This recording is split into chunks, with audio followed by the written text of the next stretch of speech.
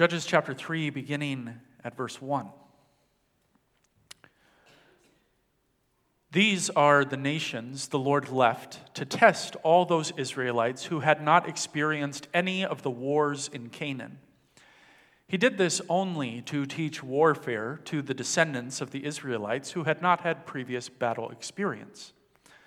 The 5 rulers of the Philistines, all the Canaanites, the Sidonians, and the Hivites living in the Lebanon mountains from Mount Baal Hermon to Lebo Hamath.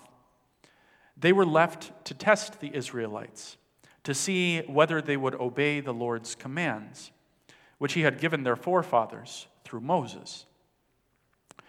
The Israelites lived among the Canaanites, Hittites, Amorites, Perizzites, Hivites, and Jebusites. They took their daughters in marriage and gave their own daughters to their sons and served their gods. The Israelites did evil in the eyes of the Lord. They forgot the Lord their God and served the Baals and the Asherahs.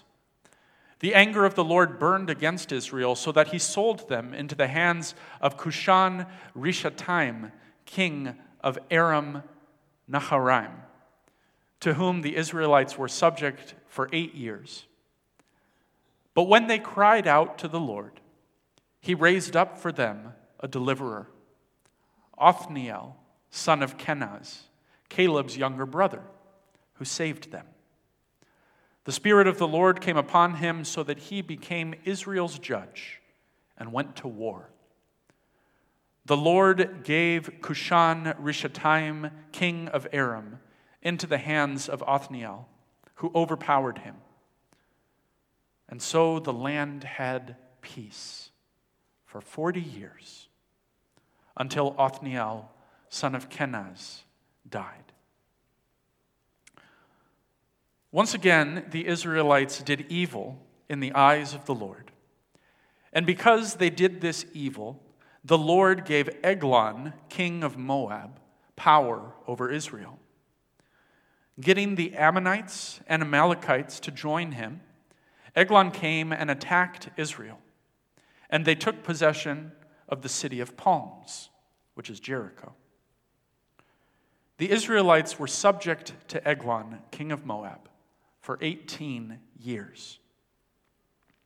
Again, the Israelites cried out to the Lord, and he gave them a deliverer, Ehud, a left-handed man, the son of Gera the Benjamite.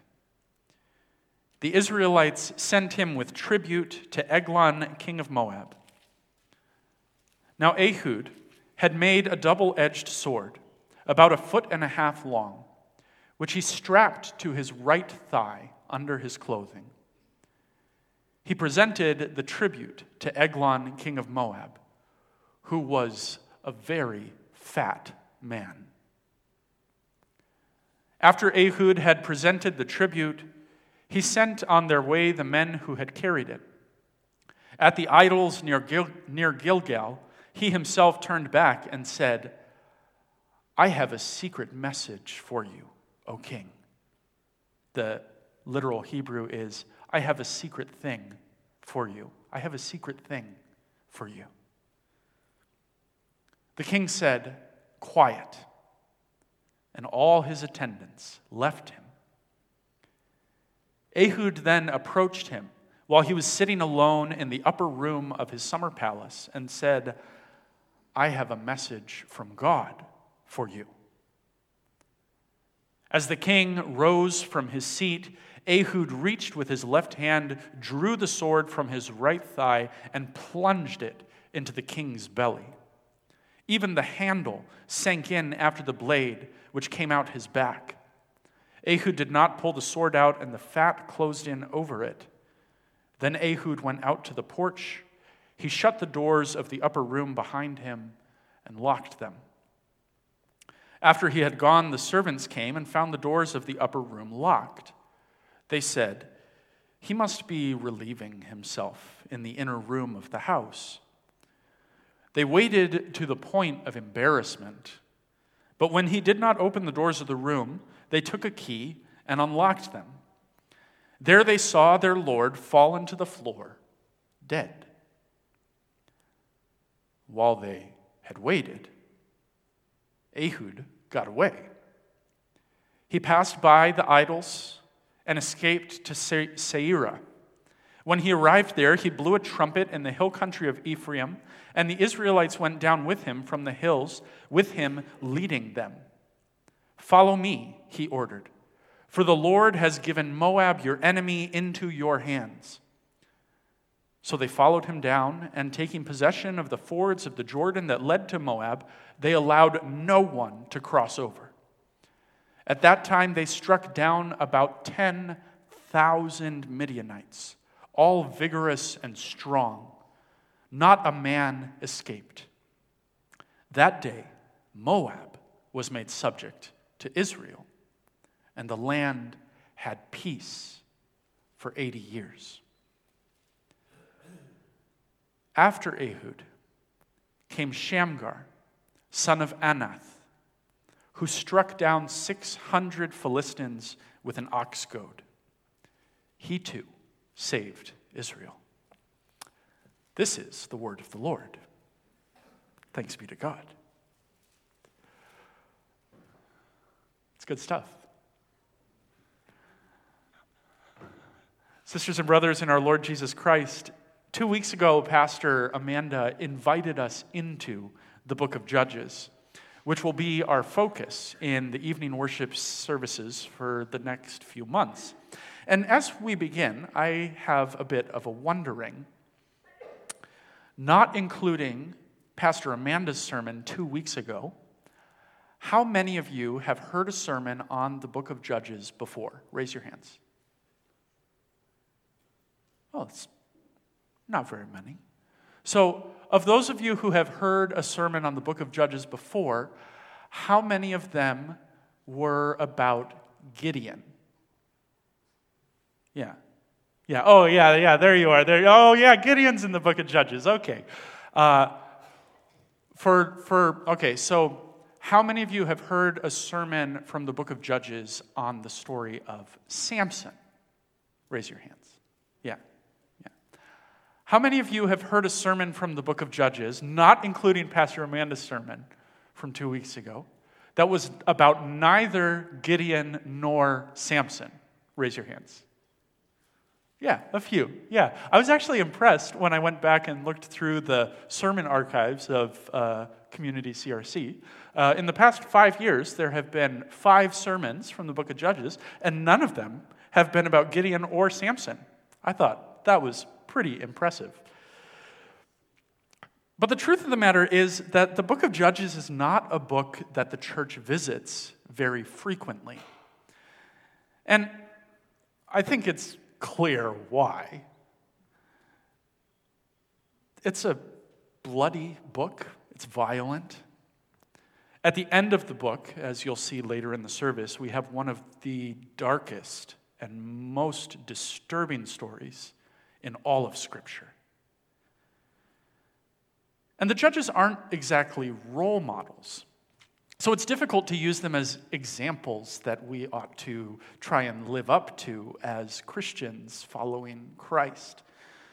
Most of the sermons that I've heard on the book of Judges tried to do this by saying, be like Gideon and let God use your weakness, or be like Samson and grow out your hair and kill a bunch of people, I guess. That was a joke. But mostly, I think that we avoid the book of Judges because there is no getting around the fact that this is a book about the complete and utter failure of God's people. Last week, Pastor Amanda introduced us to 3 important concepts that we're going to be keeping in mind as we walk through the book of Judges: covenant, character, and cycles, 3 C's. She did the old CRC pastor thing, which I thought was nice. And these 3 concepts are in the background throughout the book. Will God's people remain faithful to the covenant? And more importantly, will God remain faithful to the covenant? What is the character of God's people? And what is the character of the God whom they serve? And so last week, looking at chapters 1 and 2, Pastor Amanda led us through the cycle that we saw play through twice already today in our scripture reading for this evening. Israel falls into sin, is delivered into the hands of their enemies. Israel cries out to God, and God sends a judge to deliver them. And the land knows peace for a time until the judge dies, and Israel falls back into sin and starts the cycle over again. And today we move from the introduction to the book of Judges to the stories of individual judges themselves, which is kind of an exciting thing. This is the exciting part of the book of Judges, walking through these individual stories. But even our passage for today begins with something of a review of the introduction, especially the list of the nations that continue to plague Israel: the Canaanites, Hittites, Amorites, Perizzites, Hivites, Perizzites, not parasites, Hivites and Jebusites. And there's a few surrounding nations that surround Israel, that are also mentioned, and we'll see them come into conflict with the people of Israel later in the story of Judges, notably the Philistines and the Sidonians from Tyre and Sidon to the north of Israel. And the text, even in this short introduction at the beginning of chapter 3, gives us a clear reason for why these pagan nations were allowed to remain. The Lord is testing his people. And I think before we dive into the stories of Othniel and Ehud, this is worth reflecting on. The Lord tests his people. And the scripture passage for today gives two reasons as to what God is testing his people for. The author tells us in verse 1 that God is testing his people to teach the younger generation the art of war, because they didn't know war. But then in verse 4, the author says that God is testing his people to see whether they would follow his commandments. And some people make a big deal out of that being a contradiction within the text, but I don't think that it's that difficult to see how these two things are related. There's a thread that weaves its way through Scripture, that God is preparing his people. That God is preparing his people. And we see it pop up in a variety of ways through the Bible. The teacher in Proverbs 17 writes, "The crucible for silver and the furnace for gold, but the Lord tests the heart." And throughout Scripture, we see that God is preparing his people, refining them like precious metals, to form them into something truly great, to form them into his masterpiece. God reveals this purpose to Abraham when he blesses him, and he tells him, "Through you all nations of the earth will be blessed." Even in our sermon this morning, in the passage from Genesis chapter 1, we heard how God, even in creation, was already preparing his people. Have you ever wondered about the fact that God commands Adam and Eve to fill the earth and subdue it, but then places them in a small garden? It was never God's intention for his people to remain in the garden. The garden was a symbol for God's presence on the earth, for the way that God brings order in the wilderness, beauty in the chaos. The garden was God's presence on earth, where humanity served as his ambassadors, bringing order and flourishing and peace to the creation. The land of Israel in the Old Testament, the church in the New Testament, serve a similar function. It's like a beachhead for God's kingdom operation on the earth. The land of Israel in the Old Testament, the people of the church in the New Testament, this is where the principles of the kingdom of God are supposed to be modeled and lived out for all the world to see, to all people and nations. And once all the earth sees the powerful grace of God, the freedom and the flourishing that is to be found in obeying his commandments, the world shall know peace. But following God's commandments, remaining obedient to his law, inevitably brings God's people into conflict with the powers and the principalities of this fallen world. And so we see throughout the Bible that God exhorts his people to remain vigilant, discerning, on guard, ready for battle, because there is nothing in the world that is neutral. The things we say, the things we do, the things we buy orient our hearts. And anything that demands the devotion of our hearts is not neutral. Either our hearts are pointed toward God, or they are pointed to the powers and principalities of this world. The challenge that God gives to his people is to obey God while living in this fallen world. To turn our hearts toward God even as the powers and principalities clamor for our attention and our devotion. And turning our hearts to God often means doing battle against these powers that seek to claim our allegiance and turn us away from God. A battle not fought with weapons of violence necessarily, but with words, with scripture, with study, prayer, worship, love, reconciliation, and forgiveness, as one biblical scholar puts it. I run the risk here of spiritualizing things too quickly because there's a very real challenge to the sheer physical violence of the book of Judges, and we'll deal with those stories as we visit them. But at its heart, and what I want to focus on this evening, the book of Judges is a story about our hearts. Are our hearts pointed toward God? Or are they drawn away by the glamorous allure of the idols of this world? How can we live faithfully as God's people in this fallen, sinful world? How can we pursue holiness and obedience to God in the world of powers and principalities that demand that we pledge our allegiance to them?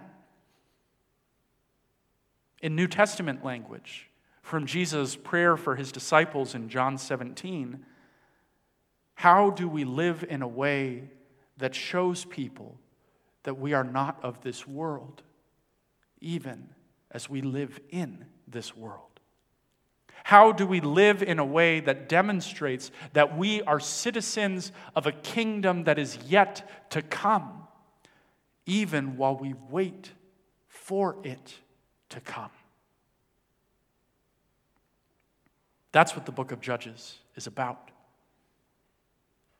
Where is your heart pointed? What do you love? Who do you love? The other side of the story, of course, is not about us at all, but it's about God. The book of Judges doesn't ask anything of God's people that it doesn't ask of God first. And throughout the book of Judges, we will see time and time again, despite the failure of his people to follow the most basic of his commands, that God's heart is always pointed toward his people.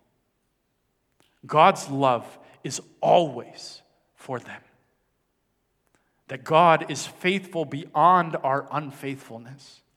gracious beyond our churlishness, merciful beyond our stone-heartedness, dependable beyond our forgetfulness, and powerful beyond our weakness. When his people sin, God forgives. When his people forget, God remembers. And when his people set down a path that will bring destruction and harm to everyone and everything they love, God delivers them from their own folly. Which brings us to Othniel. Othniel is the first judge of Israel. His story is short, as you can see. It's just 5 verses. And there's really not much here that would make us remember him. But the way that the book of Judges is written, it's actually really interesting. Because the author of the book of Judges sets up Othniel as the model for us to compare all the other judges to. The story of Othniel, the short 5-verse story, gives us the eyes to see, the tools to discern what is going on in the rest of these stories. And so, I debated about whether to do this because it feels really pedantic and kind of teachy to me, but I'm going to walk you guys through the six principles of Othniel that help us understand what is going on in the rest of the stories of the Judges. And for those of you who are interested, these 6 elements come from Dennis Olson, who's a biblical scholar, who wrote the commentary on Judges for the New Interpreter's Bible Commentary. So thank you, Dennis Olson. Credit where credit is due. So there's 6 principles from the Othniel story that help us understand what is happening in the stories of the other judges. Number 1 is Israel's sin. Othniel's story begins like this. The Israelites did evil in the eyes of the Lord. They forgot the Lord their God and served the Baals and the Asherahs, which are the gods of Canaan, the Canaanites. And as we continue through the book of Judges, we'll see that the story of each judge begins with a description of Israel's sin. And this list of gods that Israel turns to is going to become longer and longer as we go through the book of Judges. Israel will fall deeper and deeper into sin and deeper into specific acts of idolatry and depravity. Number 2 is the nature of the foreign conquest. God's anger against Israel in the book of Judges always manifests itself in foreign conquest.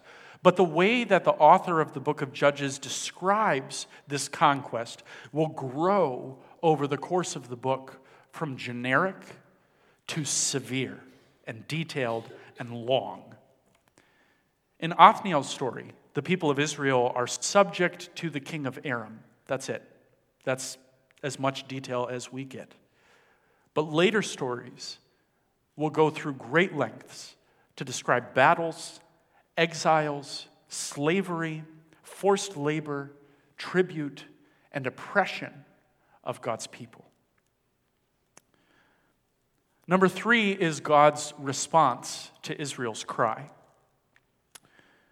The people of God cry out, and God responds by raising up a deliverer. In the story of Othniel, God's response is immediate, which is what we'll see through the first few stories of the Judges. God's response is immediate, like a parent rushing to the crib of their crying child. But as we move forward in the book of Judges, we will see God's response delayed, mediated. And when we get to the story of Samson, we will see that the people of Israel do not cry out to God at all. Number 4 is the success of the judge. Othniel leads Israel to victory in battle, and as a result, he unifies God's people. And as the book of Judges goes on, we're going to see less and less military victory, more and more kind of personal acts of revenge. And we're going to see less and less unity as a result of the judge's action. In fact, as we go on, you're going to see that the tribe of Ephraim becomes a kind of litmus test for the success or failure of a judge. You're going to have judges who go to war against Ephraim. You're going to have judges who don't ask Ephraim to come out for battle. You're going to have judges who execute Ephraimites and lead their people into civil war. It gets pretty bad. Number 5 is the judge's legacy. Othniel's story ends like this. The land had peace for 40 years until Othniel, son of Kenaz, died. There's a subtle change that happens in the way that the author of Judges tells these stories after the Deborah story. Othniel, Ehud, Deborah, their stories all end with the land had peace for so many years. After Deborah's story, you're going to see the ending change to they served as a judge for this many years. The language of the land having peace doesn't happen anymore. And there's an interesting thing going on with the length of the judge's rule, too. In Othniel's story, Israel is subject to Aram for 8 years and then has peace for 40 years. In Ehud's story, Israel is subject to Moab for 18 years and then has peace for 80 years. But after Gideon, things start to really go downhill. Jephthah's story, for example, has 18 years of foreign rule, followed by 8 years of Jephthah as a judge. And Samson's story has 40 years of foreign rule, followed by 20 years of Samson as a judge. As we go deeper into the book of Judges, we are going to see that God's people are spending a lot more time under foreign oppression than they are under judges. But I think the 6th one is the most important and is the most interesting to me. Othniel's story is really short. And every story after this is going to get longer and longer and longer and longer. Othniel's story is 5 verses. That's it. 5 verses.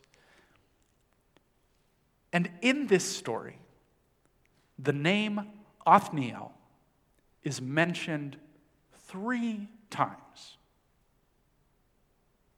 In Othniel's story, he is mentioned 3 times.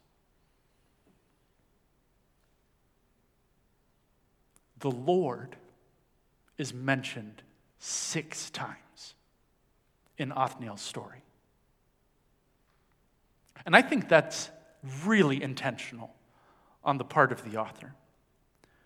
God is mentioned twice as many times as Othniel in Othniel's story. Othniel's story is about God.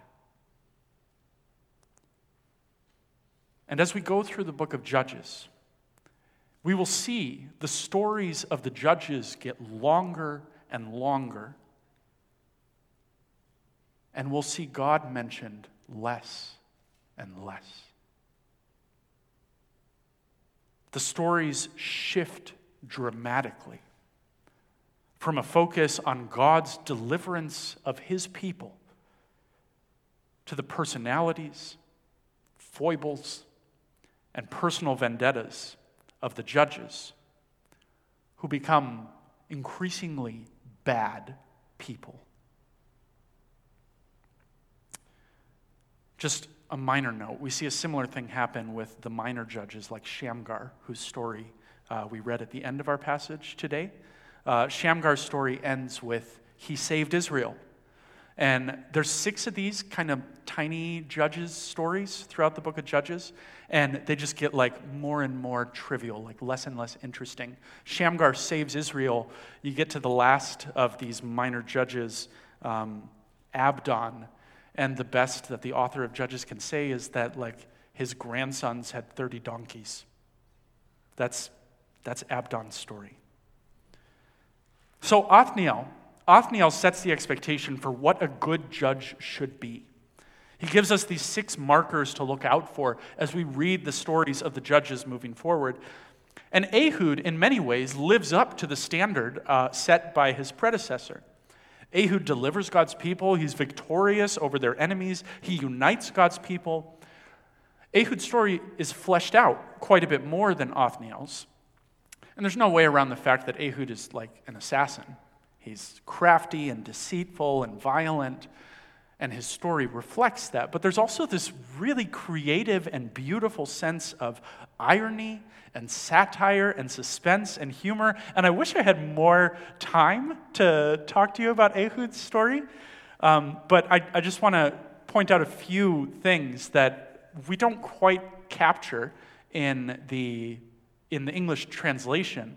But in the Hebrew, there's like a lot of wordplay going on that makes this story really, really humorous. So Ehud is a left-handed man from the tribe of Benjamin. The name Benjamin means son of my right hand. So here we have a left-handed son of the right hand, which should like perk our minds to be surprised about what is going to happen. And the story doesn't disappoint. Ehud forges a double-edged sword that's going to go with his double-edged message for Eglon. He brings the tribute that Moab demands and delivers the tribute that Moab deserves. And I think that probably my favorite wordplay in the entire story is that the name Eglon, the name of the king of Moab, who Ehud goes to meet, the name Eglon means fattened calf. And so, in a very real sense, Ehud, because Moab has demanded the best, the first fruits from Israel, which they're supposed to give to God. They're supposed to give God the fattened calf. And so Ehud comes with the tribute that should go to God to deliver the fattened calves of Israel to Moab. And he offers as a sacrifice Moab's fattened calf on the altar of God's justice. Ehud's story is surprising, it's shocking, it's scandalous, it's everything that we might expect from a good action movie or murder mystery. But the deeper message of Ehud's story, and the one that I want to leave you with tonight, is that God often judges and delivers his people in left-handed ways. Ways that surprise us, ways that shock us, ways that scandalize us. Throughout the book of Judges, God raises up surprising and troubling individuals who deliver his people. And throughout Scripture, we see the same thing happen over and over again. A shepherd becomes a king. A virgin becomes a mother. A fisherman becomes the rock of God's church. A Pharisee becomes a missionary of the gospel. But nowhere is God's mercy and justice more surprising, more scandalous than in the God who became a human person. The immortal one who died, and the crucified one who was raised to life. In the surprising and scandalous story of God's salvation, we sing the praises of a newborn child born to die, of a crucified Savior humbled for our exaltation, of a convicted blasphemer who reveals God to us, of a resurrected Savior whose love conquers death and sin. In the shocking and surprising story of God's salvation, the one appointed as judge over all the earth, the one who will judge us before the throne of God, is the same one who gave his life for the forgiveness of our sins.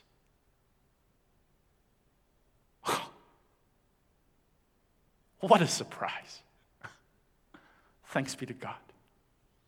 In the name of the Father, and of the Son, and of the Holy Spirit, and all God's people said, Amen. Let's pray. O Lord our God, the scandal of your gospel surprises us and brings us joy. As we walk through the refining fire of this life, as you test our hearts to forge us into something greater than we could imagine, we thank you for the gift of your Son, Jesus Christ. We thank you for the surprising ways in which you show us your grace even when we fail, for the scandalous ways that you forgive us even when we sin, for the shocking ways that you bring peace and healing and joy in our lives. We thank you for your mercy. We thank you for your justice. And we pray that you would strengthen us for the coming week, that we may serve you in truth. In the name of your Son, Jesus Christ, we pray.